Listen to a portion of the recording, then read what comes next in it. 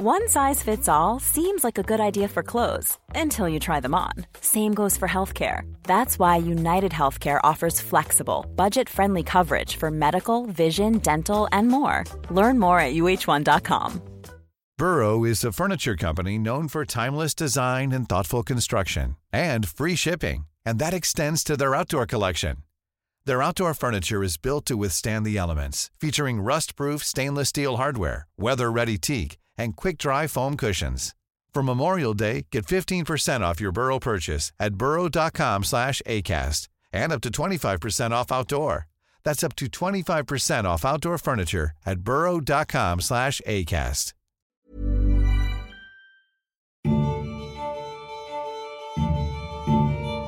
Hello, and welcome back to 1 Minute Remaining.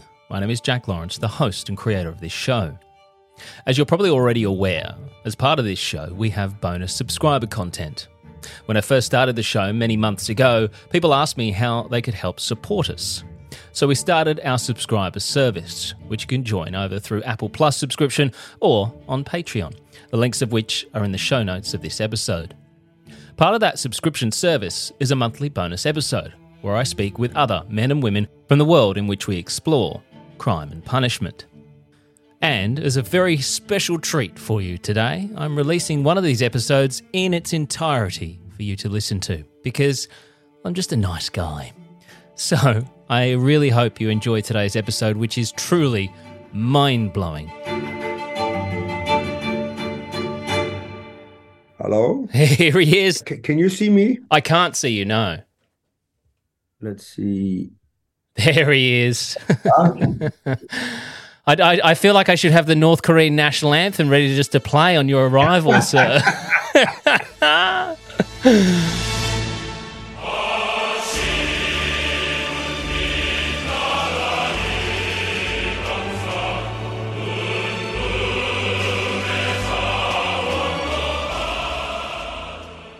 North Korea.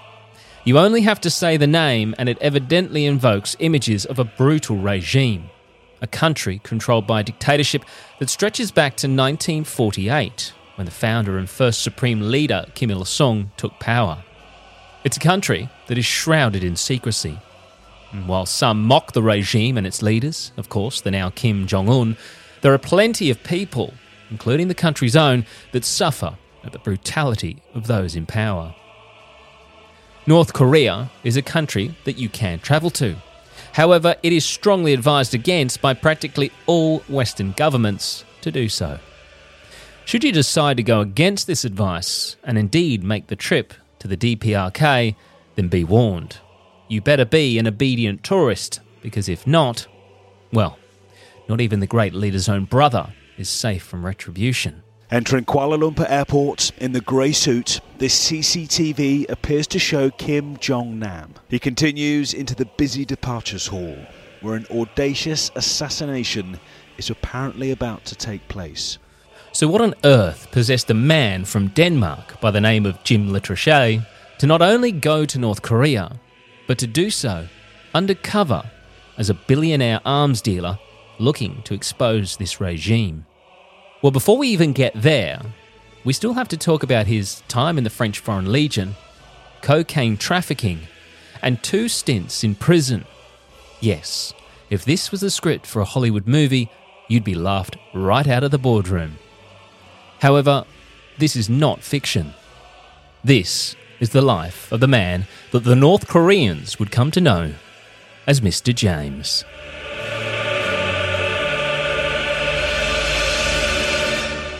From reading your book, which again is amazing, would it be fair to say that you had quite a tumultuous upbringing, to say the least?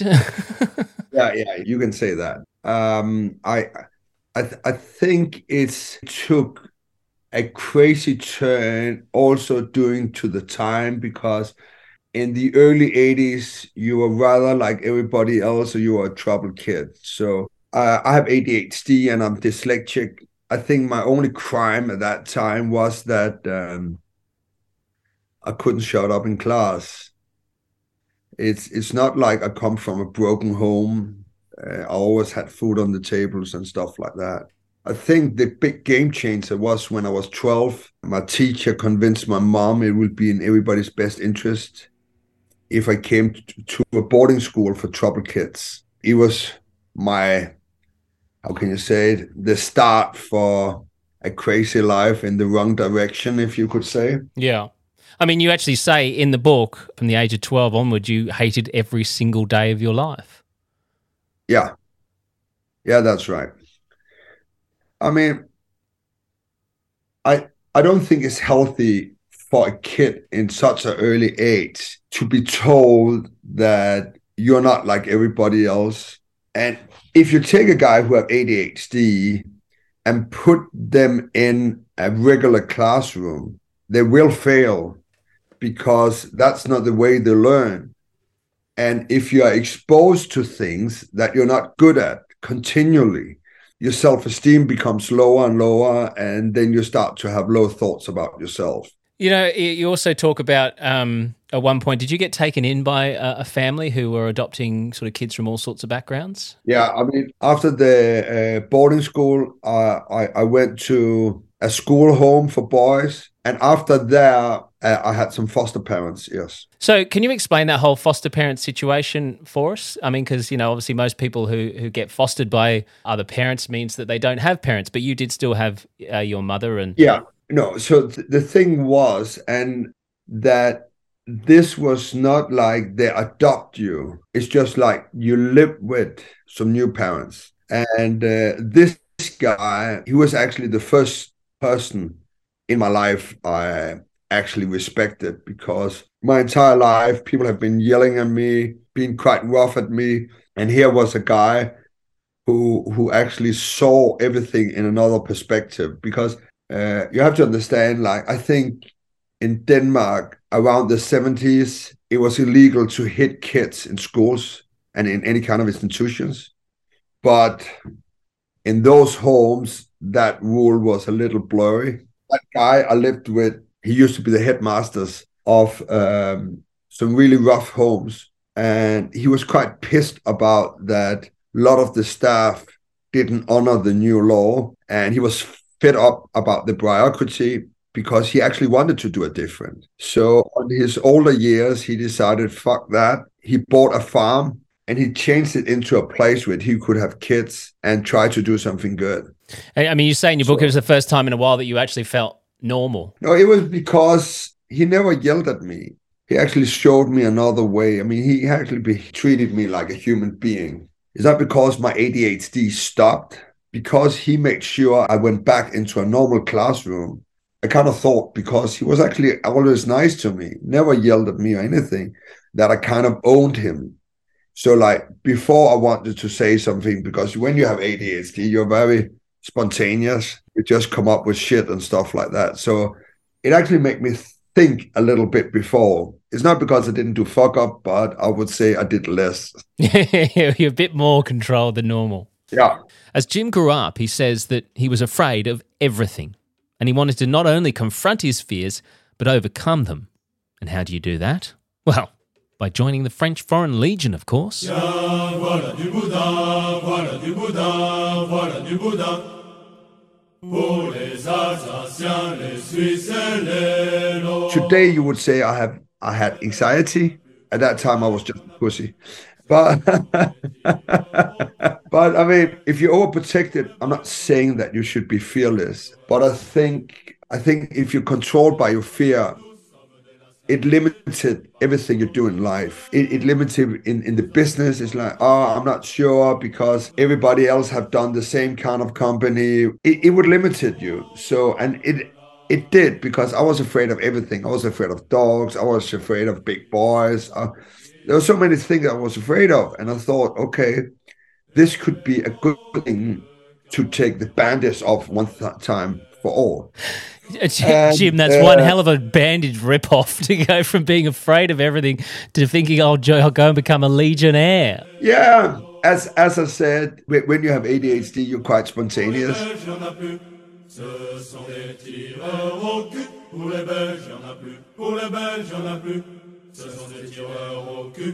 But overcoming his fears wasn't the only driving factor to head off and join an army stooped in history.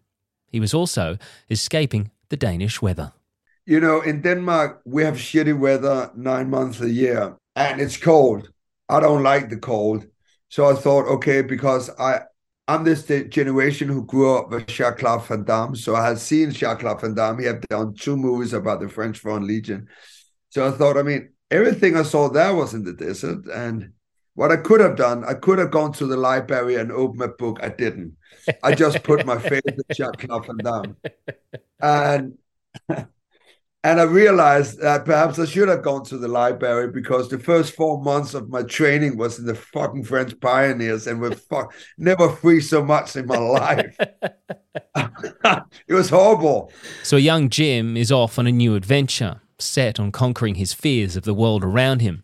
Signing up for the Legionnaires in Paris, he soon heads off to the south of France. At that time, 300 men would apply each week, with only 30 being chosen.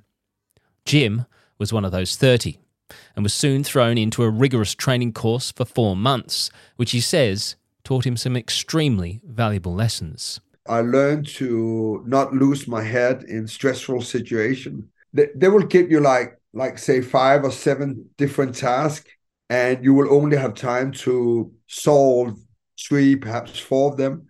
So very quick you learn, okay, which one is the most important. So that's one of the things. And due to my ADHD and my ability to do a lot of fuck-ups, I became quite good at doing push-ups. I mean, when I arrived, I could do 10. I could not even do 1 pull-ups. But in the end, I could do, I don't know, I think around 20 and between 50 and 100 push-ups, because I did so many mistakes. So mistakes came in handy in my physical things. Yeah. What I never learned was my coordinations are not that well. They're so bad that I was not allowed to throw a hand grenade. Don't let Jim touch a grenade. No. And another thing is that in the Legion, you have tradition of singing, because like back in the days when they walked through the desert, they sing a lot of different songs. And no, I never learned to sing. I never learned it. I mean, imagine you have a company, 50 soldiers, more than 50% from Eastern Europe, speaking French with a heavily dialect.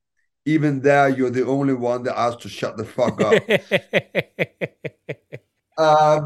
And you have to understand, I was not there to become a pro soldier. I was there to work with my fear. The French Foreign Legion is stooped in history. First forming in the 1800s, its selection process is notoriously tough, and men from all over the world each year take on the challenge to join its ranks. So Jim was slowly using his time as a Legionnaire to conquer his fears, one of which was jumping, as he puts it, from anything higher than around 3 meters. So if you're afraid of jumping from heights, not even great heights, naturally, when you get the choice of your regiment within the French Foreign Legion... So therefore, it made sense to sign up for the paratroopers. Yeah, of course. Why not? And you first had a 3-week course where you learn, because the parachute you use is round, and that means you hit the ground quite heavily, quite hard, and so you have to like make a roll when you hit the ground. Yeah. Again, because of my coordination is not that good, I never really learned to do that proper. So the first time we went up to a plane, because in the end of those 3 weeks training, we should do 7 jumps over 2 days. I remember that when we were ready to go up in that plane, I mean, I didn't feel good, but I thought, okay, it will come. Of course, that you will get over it. But again, I thought, okay, if I should be the last one to jump out, then I have to stand in the plane and think about, oh, when is my turn? When is it my turn? And when is my turn? So, okay, what about if I'm the first one? So I moved myself up. So I was the first one who came out. And it's like a Hercules. So you go up in the back, yeah, and you attach yourself in the ceiling, because the parachute open automatically. If you can imagine, you have a backpack on, yeah, and then you have back over your parachute. You attach into a line in the plane. So when you jump out, it pulls the bag off and the parachute comes out. I was ready. We all sat down. The plane took off. And in the heights of between 300 and 350 meters, they opened the door. Just that is fucked up. and you have to imagine you fly with like 300 kilometers per hour. Everything in you say, this is just stupid. So an adjutant, that's the rank of the soldier, he just stood in the door. He took a doll with a parachute on, threw it out, and that's to test like the wind direction and stuff like that. And that is on. He said, okay, stand up. We stood up. He said to me, okay, come and stand in the door. There's a red light and a green lamp. And right now it's red. When it becomes green, you jump. I said, yeah, okay. How hard can that be? And I was standing there. And I remember while standing there, I was like, this is such a bad idea. I mean, everything in you say you should not jump. The light turns green and I froze. So this guy he just kicked me in the back. So I just fly out of the plane. And that was my first jump. And I hit the ground like a bag of potatoes, just like bam.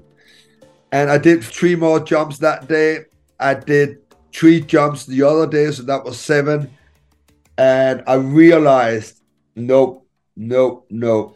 You would never learn to enjoy that. So at no point did you suddenly go, this is exhilarating, I love this, I'm going to keep doing this? No, I hate it. I have done 21 jump in the Legion, and I hated every one of them.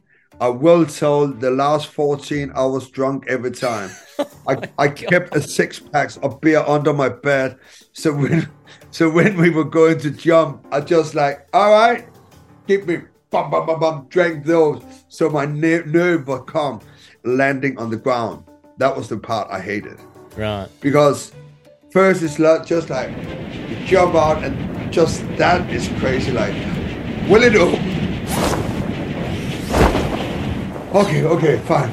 Fuck, it's open. And when you're up there, it's like, in less than 1 minute, you will hurt yourself badly when you hit the ground. And then, boom, fuck. And then you pick up your stuff. Yeah, that was horrible. But I learned so much else. I learned to speak French as well. Yeah. Well, there's a positive. I mean, yeah, it is. Absolutely incredible. So, but you never actually saw any sort of form of war, did you, or any sort of actual combat? No. Luckily, I didn't. At that time, I was sad I didn't, because that would have been the ultimate test of meeting your fear. Because what is more frightening than being in a war situation?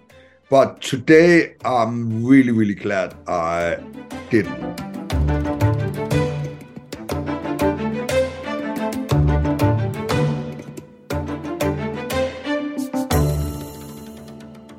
So Jim's time in the Legionnaires would come to an end, and he headed back home. He describes that time as therapy for him and helped him to get his head straight and overcome a lot of the fears he'd carried with him at a younger age. When he returns home, he gets himself a job as a telemarketer, of all things. But as I'm sure you can imagine, it's not long before the lure of adventure is calling, and he heads off overseas. Spending time in the party scene of Ibiza is where Jim would try his first drug at the age of 21. Eventually, he makes his way to Tenerife, where he gets a job in a bar. And it's while working in this bar that he would make a contact that would eventually lead him down the path to becoming a very big player in the world of cocaine trafficking. However, it didn't just happen overnight. At that point, I had no vision of being a criminal or selling drugs. And the thing was, like, for many years, I didn't see myself as a criminal. Because after Spain, I went home to Denmark, and the whole electronic era started. And in the beginning, it was just because that I bought drugs for me and my friends. Yeah. So we could take it when we went out. And due to I'm quite extrovert, it was always me getting it And I would call the guy I was getting it from. He said, listen, if you buy a little bit more, you get it cheaper. And in that way, my own stuff started to be free and I made a little bit more money. And then it was just like more and more people found out I had it. And that's actually how it started. I think it was first when I started working that I thought, oh, I guess this is what I'm doing now. Jim says he's often asked if he felt bad about selling cocaine. And the simple answer is that at the time, no, he didn't. I'm coming from the countryside. I'm not born in Copenhagen. I come 60 kilometers outside Copenhagen. And the town I'm from is like a working class town. And I grew up with like, you want to be a lawyer, you want to be a doctor, you want to become a politician, become a dentist. I mean, all those people you were told, this is the people you want. I mean, this is what you want to achieve. They're the top of our society. They're the one with the answer. And suddenly, with all those people becomes your clients, it's a little bit difficult to see what you do is wrong. Of course, it's not entirely legal, but I didn't see myself worse than in Denmark in the 80s and the 90s. You had like cigarette smugglers who got cigarettes in without tax. And those guys, they were almost seemed like freedom fighters because people were pissed about this to pay so much on taxes. It's funny how that the law, in some way, people say, oh, that's criminal, but this is not really criminal. So it was also that way I saw myself at that time, that I didn't see what I was doing was that bad. The one thing I quickly learnt about Jim is he's no showboater, even though he should be with his impressive resume. He's not here to big note himself as some mastermind of a criminal empire, name-dropping celebrities he hung out with, or in fact, getting into the nitty-gritty of just how much cocaine he was in fact selling. What sort of levels are we talking at did you get to with your selling of drugs? How much were you buying and selling at one point? Let's not get into numbers. It was a fair amount. No, let's say in the beginning it was just a big party. Yeah. So it was a whole new world that opens itself to me. I mean, suddenly you were partying with all the people you read about in the magazines and stuff like that. And I know I said I didn't see myself as a criminal, but the fact is it was criminal. The sentence for dealing drug is quite high. So at one point, I start to think about if I should survive in that business, I had to rethink the whole structure. So I thought if I'm buying from somebody in Denmark, I don't know who he's buying from. I don't know who he's selling to, and that's a risk. So I start thinking about what if I can bring it into the country? Then I don't have that problem. And what if I send to the end user? So in the end, that was how I got my business, got pure cocaine into the country and sold to the end users. So you literally, there was no middleman, no one else involved. It was you from start to finish. Yep. So there was no one that, as you said, there's no one that can potentially screw you over. No.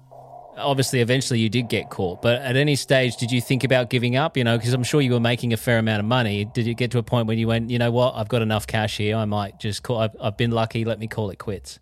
Yeah, I mean, that would be a smart thing to do, but the thing is, I didn't have an end plan.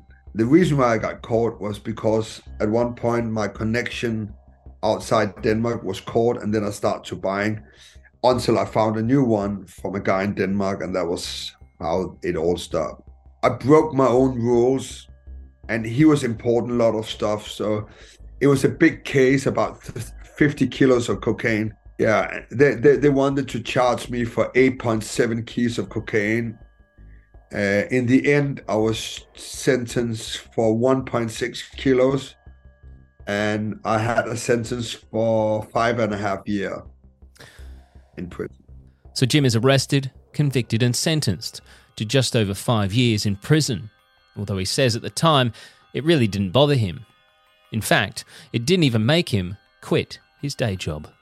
while I was a criminal, we had a saying, if you can't do the time, don't do the crime. If you have been punished your entire life, punishment doesn't work on you. Yeah.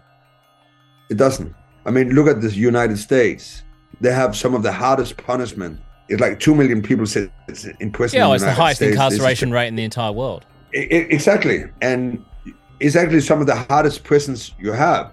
So it doesn't work. And that was the same with me. So no, there was no time that I was thinking that I should stop being a criminal. So I continued while I was in prison. You're continuing your criminal enterprise from inside prison.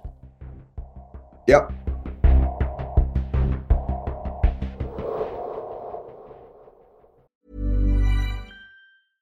A lot can happen in the next 3 years. Like a chatbot may be your new best friend. But what won't change? Needing health insurance. United Healthcare Tri-Term Medical Plans are available for these changing times. Underwritten by Golden Rule Insurance Company, they offer budget-friendly, flexible coverage for people who are in between jobs or missed open enrollment. The plans last nearly 3 years in some states, with access to a nationwide network of doctors and hospitals. So for whatever tomorrow brings, United Healthcare Tri-Term Medical Plans may be for you. Learn more at uh1.com. Hi, I'm Daniel, founder of Pretty Litter. Did you know cats tend to hide symptoms of sickness and pain? I learned this the hard way after losing my cat, Gingy. So I created Pretty Litter, a health monitoring litter that helps detect early signs of illness by changing colors, saving you money and potentially your cat's life. Pretty Litter is veterinarian developed, and it's the easiest way to keep tabs on your fur baby's health right at home. Go to prettylitter.com and use code ACAST for 20% off your first order and a free cat toy. Terms and conditions apply. See site for details. Burrow is a furniture company known for timeless design and thoughtful construction, and free shipping, and that extends to their outdoor collection.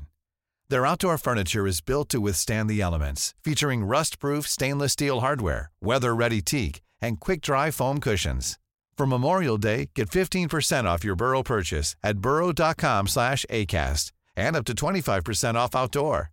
That's up to 25% off outdoor furniture at burrow.com/ACAST. So, of course, in 1 minute remaining, we interview men and women incarcerated in the United States, and I hear all sorts of horror stories of how the inmates are treated and how they spend such a large portion of their lives inside, locked up in small cells. So I was keen to hear from Jim just how prisons in Denmark compare.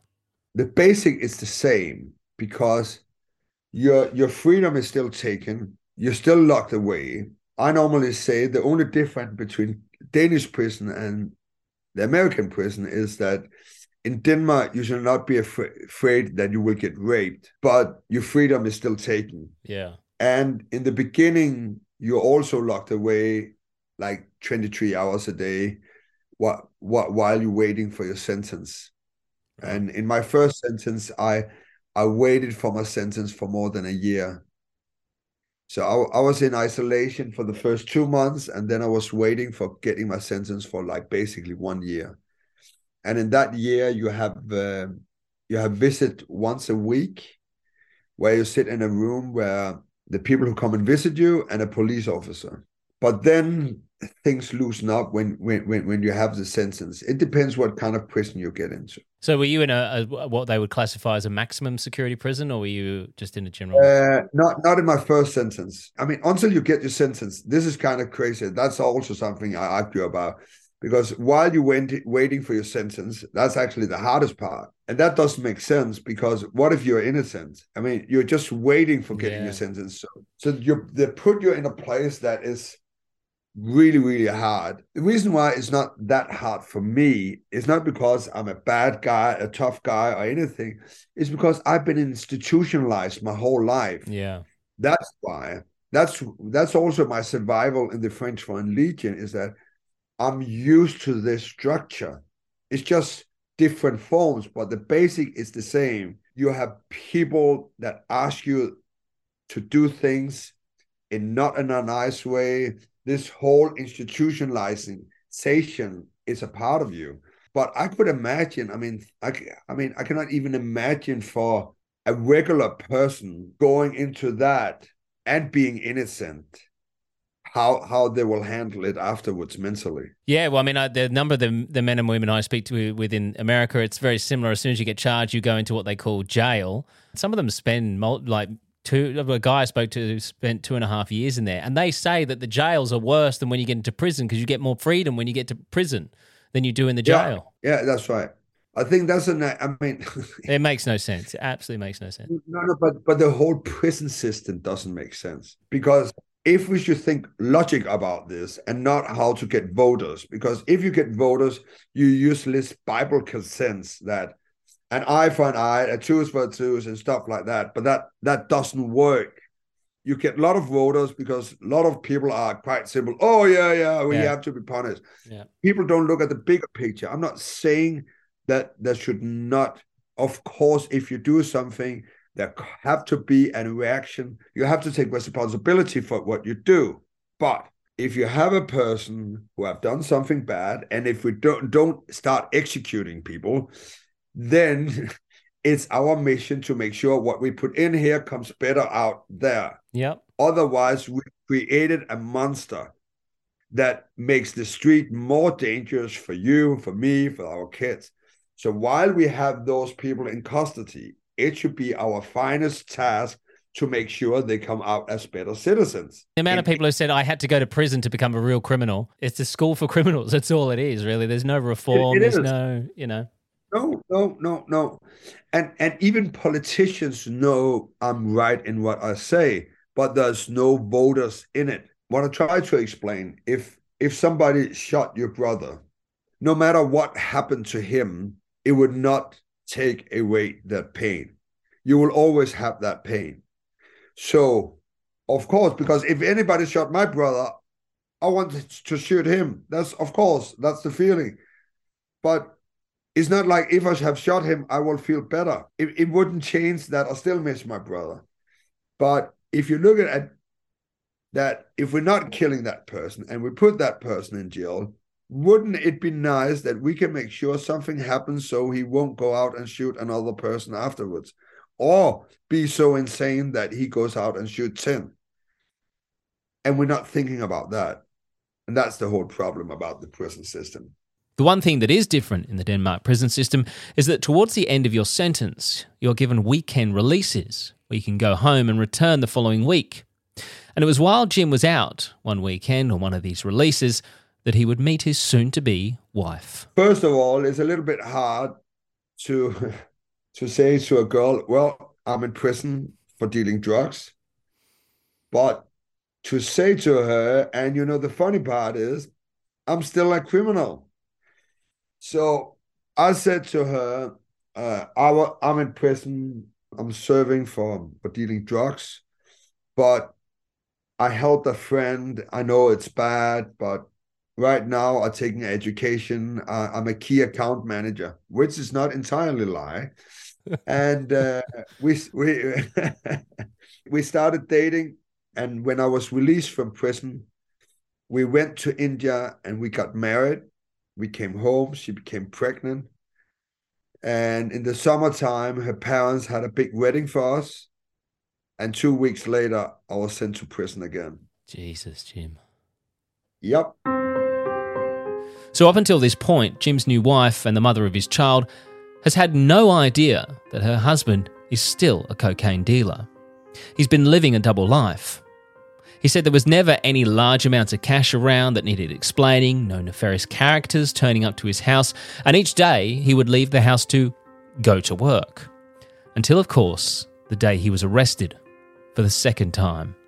Jim talks me through the moment of his arrest.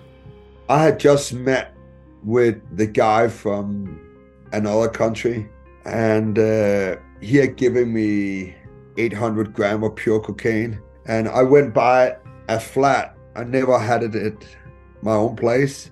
So I had a flat I used for that. I went back, dropped that, came back to a cafe where my wife was with my dad and with my son. I drove my dad home to his town. And on my way back, I needed some products. So I put my wife off at a cafe, and I went up, got the things I needed, and went back to the cafe. I sat down I started drinking my soda, and out of the blue, two big figures came and jumped me for the back. And that was the cop. And at that point, I really thought I was fucked, because I knew, of course, what there was up in that apartment.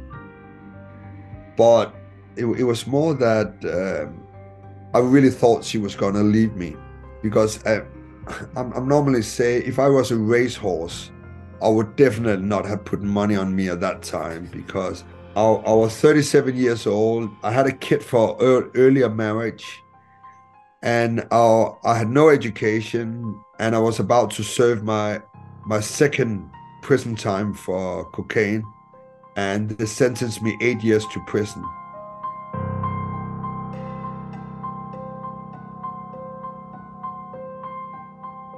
Jim is back off to prison, this time for 8 years. But his wife doesn't leave him. She decides to stand by her man, but has some conditions attached. You have to promise me not to go to prison again, and you have to promise me to take education. And I said, okay, this not going to prison again. I can promise you that. Then I can just get a job in a supermarket or whatever. But going back to school, that's not going to happen. But she said, we have to find a way. So I was waiting at that sentence 1.5 years for my sentence. Wow. And the only way we could communicate was like 1 hour visit a week where there was a police officer, and by letters. Jim says he was writing terrible letters to his wife full of spelling and grammar mistakes, but being a smart lady, she used this as an opportunity to get the education-shy Jim to start learning. She would correct his mistakes and send the letters back with her own, and eventually forced him to start reading. And this would all pay off. 1.5 years later, when I started my sentence, she said, now you take your high school diploma. So she helped me to take my whole high school diploma from prison. And I came out with one of the country's highest average grade point averages. And I was accepted to study psychology at Copenhagen University. Amazing. I think the turning point here was that for the first time in my adult life, there was somebody who believed in me and loved me for who I was. Well, it's going back to that gentleman that took you in, that you thought you owed him something, and I suppose you probably thought the same with your wife now, that you owed it to her to do the same. Oh, yeah, most definitely. And it made me look at something in a whole other way, because, I mean, she was betting on me, and she loved me for who I was. And then I was like, I mean, why do I need a big car? Why do I have a penthouse apartment? I mean, I have the most beautiful girl in town. And I just started to figure out who I am as a person. And I didn't have to pretend. I don't have to change to be something I'm not. And that was really, really good from my own self-esteem. Ironically, after Jim finally discovers who he really is and can be himself, he then gets approached to do the complete opposite, to become someone else, to play a character, and to infiltrate the world's most secretive dictatorship in the world, North Korea.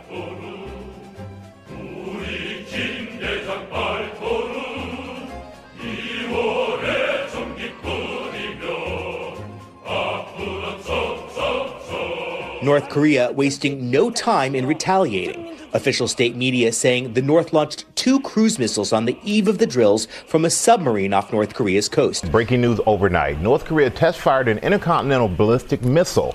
The missile, which fell into the sea off Japan, is thought to be capable of reaching the continental U.S. This is one of the most powerful missiles we've seen North Korea test. Now, after Jim comes out of prison, he's of course got a high-profile case, which means journalists are contacting him, wanting to do interviews.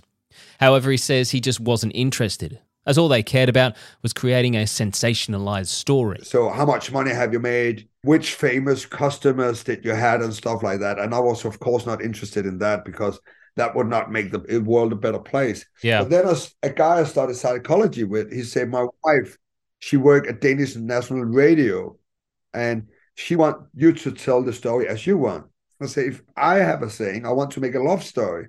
And I think it's more interested in explaining why do people become criminal, and what's more important, what does it take for them not to become criminal. And we did this radio show called 1.6 Kilo of Coke. and the 18th September 2015, we were nominated for Best Feature of the Year, and we won. And at that award show, I met Mads Brygger. At that time, Mads Brygger had a radio station. And while I was in prison, I had watched some of his documentary. So I was a big fan of what he did. So we had a chat, and he invited me to the radio, and we became friends. So a quick backstory on Mads Brygger, a name you may not be familiar with. He's a documentary filmmaker from Denmark who's made a couple of satirical documentaries, including one made in North Korea called The Red Chapel. It chronicles the visits of Brugger and two Danish comedians who were adopted from South Korea to North Korea under the pretense of a small theatre troupe on a cultural exchange. Of course, the entire trip is a ruse, and the trio are actually trying to get a chance to portray the absurdity of the pantomime life they are forced to lead in the DPRK. I think 6 months later, I had a phone call, and he called me up and said, "Hey, Jim, how you doing?" I said, "I'm good. Have you ever heard about the North Korean Friendship Association?" I said, "What? Come on." Because in my mind, it sounded so fucking crazy that anybody in Denmark in their right mind could think that North Korea was great. And he said, "But this is the truth." And then he just quick explained me about Ulrik, that this former chef, now retired, had gone undercover in this friendship association, and he had been there for 7 years. You heard that right. A man named Ulrik Larsen, a former chef living on benefits, would, by the time the entire documentary was filmed, have spent 10 years of his life infiltrating North Korea and the Korean Friendship Association. Yes, the KFA exists and has multiple factions across the globe where people can become members and supporters of North Korea and, of course, the supreme leader. Not only would he make his way up the ranks of the KFA, but, with the help of Jim, would have high-level meetings with North Korean officials. 3 years prior, the president of the whole Friendship Association all around the world had started asking him if he knew anybody who could be interested in investing in North Korea. And that was why he thought about me. Because when that had happened, first he tried to look at actors, but it's a little difficult that if the North Korean looked him up, that one day he's an investor, the next day he's an IMBD. yeah. And then he tried to find businessmen, but you couldn't find any businessman in the right mind who wanted to do that task. And that was why he thought I could be up for the task. But it is truly, when you think about it, I'm watching it, it's absolutely mind-blowing to think, number one, you've got Ulrik, who's, there's just former chef who's now infiltrating North Korea, and then you're coming in pretending to be this billionaire, and you end up doing an arms deal with the North Korean government, or a part of the North Korean government. This is not child's play. This is dangerous stuff. Yeah. I just think that I just used the things I've been through life, that I think that got me through it. And I must say I had fun with it. It was exciting. You have to think about, it started out slow, because in the beginning it was, I would not say 100% safe, but it was safer because we were starting up in Oslo. Norway is basically our neighbor country in Denmark.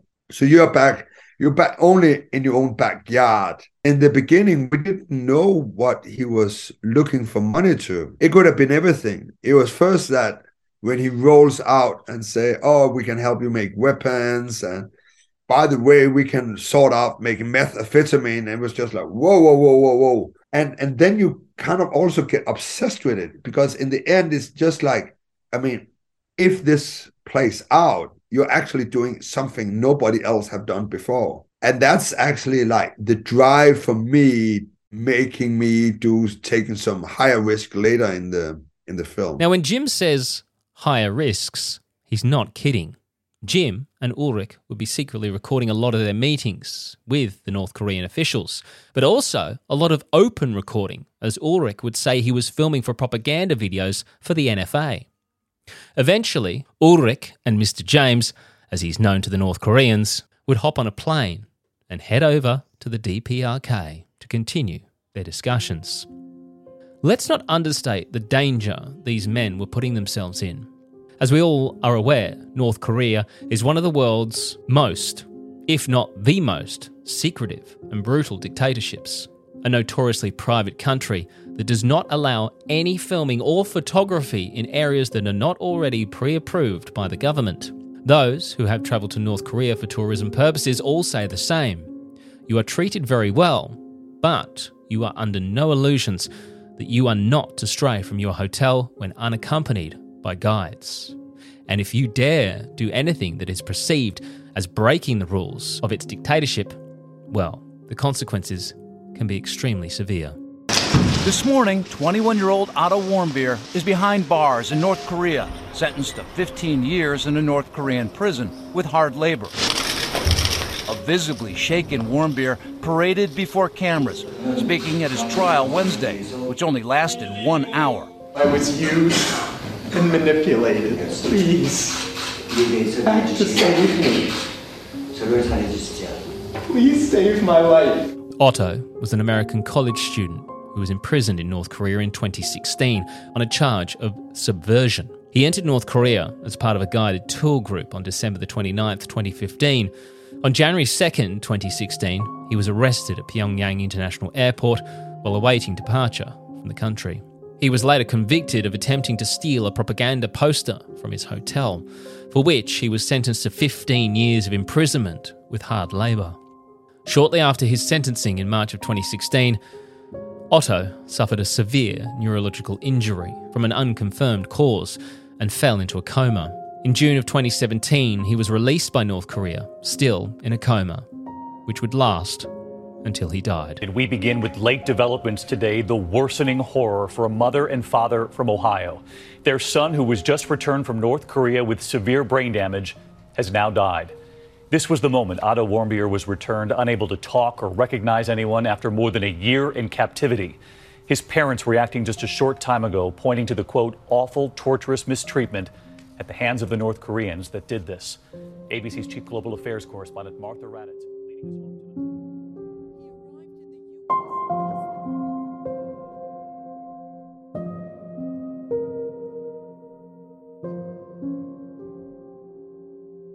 If that's what happens to someone for stealing a poster, you can only imagine what might happen to Ulrich and Jim if the North Koreans were to discover they were in fact working undercover for a documentary trying to expose the lengths that the country would go to avoid global sanctions.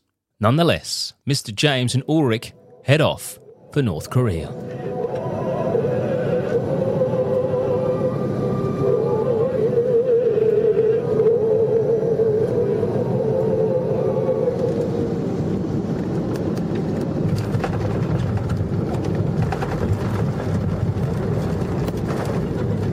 We were there for 5 days, and we knew we should only be there for 5 days. And they took me to crazy spots. I mean, I would say I had an amazing time. Like one day, my youngest son, he had done taekwondo since he was 4 years old. So one day, as a surprise, they took me to a big training place, put me in a copy of a Chesterfield chair, pulls up some cognac, and had gathered the whole national team in taekwondo and made a big show for me I could film. And another point, they showed me the great leader had made a water park for $100 million. I'm a big fan of water parks. I am. I really love water parks. I've actually went to Dubai just because they have an amazing water parks. When I saw that, I was like, holy fuck, I want to try it. They said, no, we will show it to you. I said, what do you mean? If I can't try it, I don't want to go. So they had to call around. And I mean, what is more funny than going into a water park in North Korea? So I thought that's going to be crazy. So yeah, I went to a water park in North Korea. But we did all those activities while we were there, but we were not getting close. So Mr. James decided he needs to get things moving. and try and get closer to finding out just what the North Koreans had to offer them. And in doing so, it would put himself and Ulrich in a situation that they thought may be their last. And see, this is the thing. North Korean like to know people. But I knew, like, to convince the production company to send us back, it's already a high risk to send us in the first place. To send us back later on would be an even higher risk. So I knew if we should have anything to come home with, we had to push it a little forward. So one day I'm talking to Kang, that is one of the agents following us around. And before this conversation, it's important that people understand when you fly into North Korea, you fly into a black hole because your mobile phone stopped working. Yeah. The internet, you have no contact on the internet. You have lost all contact to the outside world. But with that information, I thought I could use it. So I say to Kang, I say, you know what? I really love everything you have shown me. I have had the best vacation in my life. It's so amazing because they really, really did an effort to make me happy. But I have to tell you, I'm not coming back. This trip have costed me 200,000 euro. Of course, this is a number I pull out of my ass, but it makes sense because if I had been Mr. James, and if I had been Mr. James had been 5 days in North Korea, he would have been on his computer talking to clients, answer phones, answer SMS and stuff like that. And that costs money not to be able to do that. So I say, I mean, just for the record, if we don't find out of anything now, nothing will happen. I'm not coming back. And that was why the next day, while breakfast, he say, okay, we drive. And then we start driving towards the streets in Pyongyang. And suddenly outside Pyongyang, and in the end, we just ended up in an area that didn't look like a place you wanted to go. And they parked the car in front of a building that looks like something that should have been torn down 10 years ago. And they asked us to go down in the basement. I don't know if you have seen the movie Hostel. I have, yes. Yeah. In my mind, there was behind that door, there was like a guy with a leather jacket and an axe and hooks in the ceiling. I was like, holy fuck. And I was like, I mean, because you cannot run anywhere. And I was like, what would be the most reasonable if I was Mr. James? How would I react if that is what I see? And I was like, you will be angry. You will be defended. You will. So I started to think about all the time my wife had pissed me off just to find that anger. And when I opened the door, it's like, okay, 1, 2, 3, open. And then suddenly I was standing in this amazing restaurant. It turned out later that all my paranoia and Ulrich's paranoia came from ourselves because it had nothing to do about them frightening us.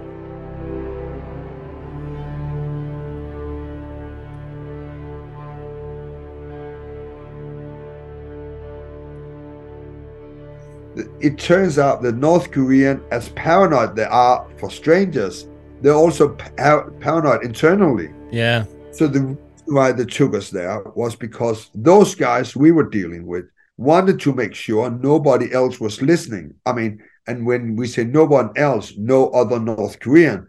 So this was their turf. That was their secret base. And the contract we were making down there, some of the most important stuff they were interested in, what would be that when we finalize the contract, all the people in that room will be involved. And this is because in North Korea, you don't decide yourself where you live. It's given to you. Because in Pyongyang, to live in Pyongyang, it's given. I mean, everybody that lives in Pyongyang is very close to the leader. So you can imagine if you come up with a guy throwing down minimum 50 million euro, it could be a good pension for your life. Your life will start to look better. And that was what they were interested in. While in this basement restaurant, the men are entertained by karaoke singing ladies, food, and a lot of alcohol. All while they peruse catalogues given to them of weapons that they can purchase. Guns, tanks, even surface-to-air missiles are all on offer for the right price. A deal is struck, and believe it or not, a contract is signed. The men left without blowing their cover, and in fact, with their weapons brochures under their arms. But this wouldn't be the last time they would hang out with the North Korean dignitaries, as the next port of call for the business transaction sounds like it's straight out of a Bond movie. They needed to purchase an island in which to build an underground factory to take delivery of weapons and parts in which to make more weapons. So, it was off to Uganda, where Mr. James would look to purchase this island. The only issue? Well, it was inhabited by thousands of people. However, this just didn't seem to be a concern for local authorities. To get weapon out of North Korea is quite complicated. I think it's easier to get cocaine out of Colombia than it is to get weapons out of North Korea. They suggested it would make more sense that we will build a weapon factory in another country. So first we were looking at Namibia, and I started to look at different pieces of land, but that was taken off the table because of the sanctions. And then they came out with Uganda. And on Google, I found this amazing real estate agency that sold islands. And I remember I called Mats and said, this is amazing. You cannot find anything that's more Dr. Evil than having a private island in the Victoria Lake. With a weapon factory. So I started negotiating. And that was on Google. It was not even on any secret cryptocized platform. No, we were doing it on Google. And I said to them, I cannot tell you what I want to use the island for, but I want 100% privacy. And for my time while I was in the Legion in Djibouti, I knew if you should have any kind of land deals and don't want it to be fucked over, it will always be nice to have a collaboration partner for the government. And I said that to them. I need a collaboration partner for the government. And they say it would be no problem. So we went to see the island. It was first, we had rented a boat. The producer, Peter, with me, he's a journalist. And it was quite important because it was important that we did everything by the book. So he came with me as an advisor. Officially, he was my accountant. But on the sets, it was just like, what should I say in a situation like that? Because it was important that we didn't make a honeypot. It was important that all the ideas came from them. We shouldn't create anything. It should come from them. So it was really nice for me to have him with me. So if I had a question, I could ask him, how should we angle this situation? But when we stand there waiting to go on the island, I've been talking to the captain of the boat, and Peter here talking to the representative of the landowner. And suddenly Peter came to me and said, the representative of the landowner just told me that he have told the people, because they apparently live people on the island, that you're there to build a hospital. So suddenly we were caught in somebody else's lie. It was so important for me to figure out a way that we got inside the movie on film, that this was not an idea created by us. Yeah. So after we have been on this island, and it was so crazy. We went into a church, and the representative of the landowner who came up with this crazy idea had a whole preacher for the people there, that together with God, they should praise me for building a hospital. It was shocking. It was so crazy on a whole other level. So I need your cooperation. Yeah? Okay, now let us pray. I bless these people in Jesus' name. Before we left the island, I talked to the captain. I said, do you know a 5-star hotel up the river or something like that? Because then we will have a meeting afterwards. So I said to the representative of the landowner and the real estate broker, I really love everything about it. Let's have a meeting to summit everything. And then afterwards, I give dinner. And at that meeting, I just said, by the way, why did you tell the people on the island I was there to to build a hospital, because it's quite important to have that bit in the film, because otherwise you will watch the film and say, what a horrible crew, they have manipulated all those people. So it was quite important for us that that idea didn't come from us. What I was saying, to introduce you as a friendly party to the people on the island, because we don't want them to know that it is a transaction that is going on between the landlord and us. And this is why you told them that I was there to build a hospital. Yes, hospital. Okay, yes. I see. And then he said that it's because then we will have no problem with them, because it turned out that there's a law in Uganda that if you build your houses in a certain way, because they live there illegally. They live there because they have nowhere else to live. Yeah. But if they build up their houses in a certain way, then you cannot remove them. Yeah. And if they were told that I bought the island and I wanted to have them fucked off, then they will start to build their houses in that way. Right, and they were not able to kick them off the island. So the reason why he said that was for them just to be happy that a hospital will come, and then in 4 months we could throw. And I'd say, how many people live there? And he said a few hundred. But when we had a helicopter later, when I showed the island to the North Korean, I realized there lived thousands of people. Yeah, no, I thought the same thing when I was watching the actual documentary, because I remember the guy saying there was a couple of hundred there. And I was thinking, looking at the vision, I'm like, there's far more than a couple of hundred people on that island. There's more than that. Oh, yeah. There's thousands. And they were willing to throw them off the island within 4 months. My duty is to remove those people on the land without causing friction. Okay. Yes. And how fast can we have them move? Maximum is 4 months. That is included in the price, right? Yeah, it's good.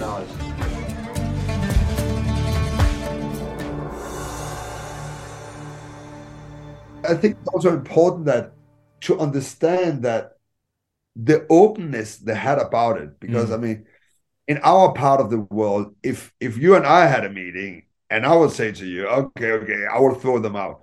First of all, I would not have a microphone. No. I mean, I would never be sure that anybody heard me saying this. And that's just telling me this is something happens every day. Yeah. Even when we had the meeting with the guy from the government, that was not even done with hidden cameras. No, I know. I said to him, you know what? I really love what you're saying, you guys. I have to present everything to my board. I think it would be easier we film it, because then we won't miss out on anything. And he said, yes. I mean, what I said was so incriminating. So if I had been him and said, oh, by the way, oh, no, we cannot film that. Because what I say is like, I cannot tell you what I want to use the island for. That would be the first red lamp. The next is that, and by the way, I want a permission that I can land a Boeing 747 without any questions. It's like, you don't see any red flag in that sentence. All they see is the cash. They don't care about anything else. That's all they worry about, the money. It's funny. You mentioned the whole island, the Dr. Evil thing. There is a part in the documentary that made me laugh a lot.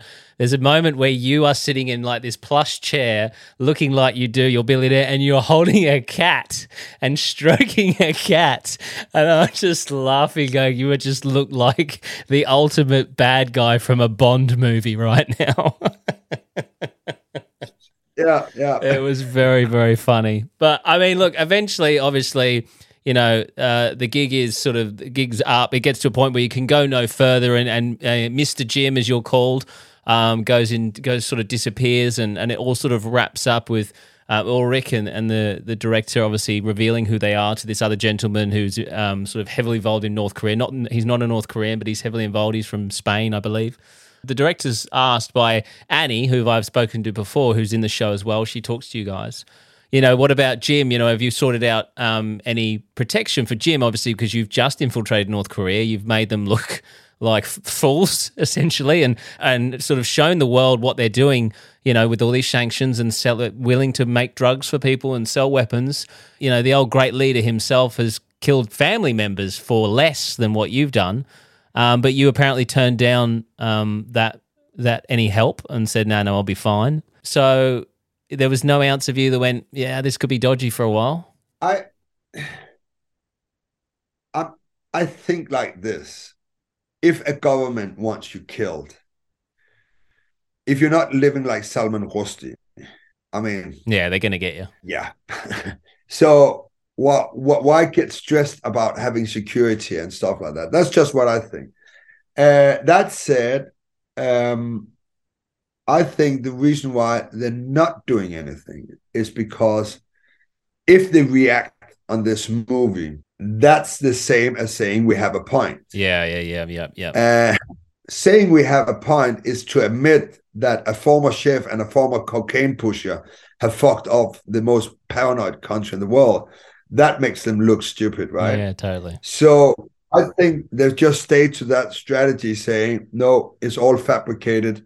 It's propaganda. It's a smear campaign to make our beautiful country not look like it is. I think. So you've never had anyone, because obviously you're on Instagram and you're all across that side of things, you've never had anyone contact you with any particular threats or anything like that? It's basically you've not heard anything more since? No, not so far. Wow. I think the only thing I'm a little sad about is I don't get Christmas cards from Kim anymore.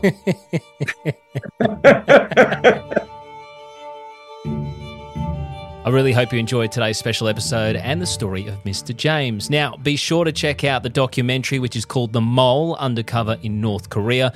For Australian audiences, that can be found on Foxtel. Also, make sure to head over to Jim's Instagram, the link to which is in the show notes of this episode. Jim has said he answers all questions from his followers, so feel free to drop him a message and tell him OMR sent you. Don't forget, we release episodes like this exclusively to our OMR subscribers each and every month. So make sure you follow the link in the show notes to find out how you can become a supporter of the show. Next month, we have the story of a man who spent 34 years in prison for a murder he says he didn't commit. He talks me through what happened, as well as his time in some of the most famous facilities in America, such as San Quentin, and his run-in with multiple infamous inmates, including Charles Manson. And then he goes, don't you know who I am? I'm Charles Manson. I'm better known than Jesus fucking Christ. Rah, rah, rah. He just starts yelling, right? 1 Minute Remaining is a Mash Pumpkin production. Hosted and produced by Jack Lawrence. Editing and sound design by Jack Lawrence and Dom Evans. This podcast is part of the Acast Creator Network.